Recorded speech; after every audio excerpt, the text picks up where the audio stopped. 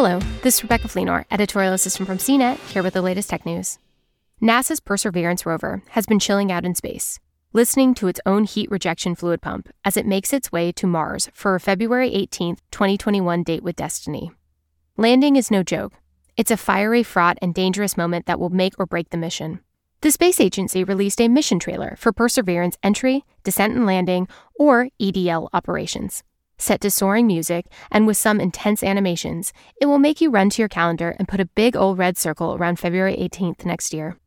The video shows what the end of rover's 300 million mile, or 470 million kilometer, trip will look like. The animation covers everything from the arrival to the parachute deployment to the actual landing as the rover is placed, hopefully gently, on the surface of the red planet. NASA will provide live coverage of the landing, though it won't look anything like the Hollywood-style mission trailer for the arrival. Perseverance is kitted out with a suite of cameras to capture EDL, so we could eventually get some incredible views of the process. Once on Mars, Perseverance will kick off a mission to search for signs of ancient life, fly a helicopter, and collect rock and dust samples that NASA hopes to bring back to Earth one day. For more of the latest tech news, visit cnet.com.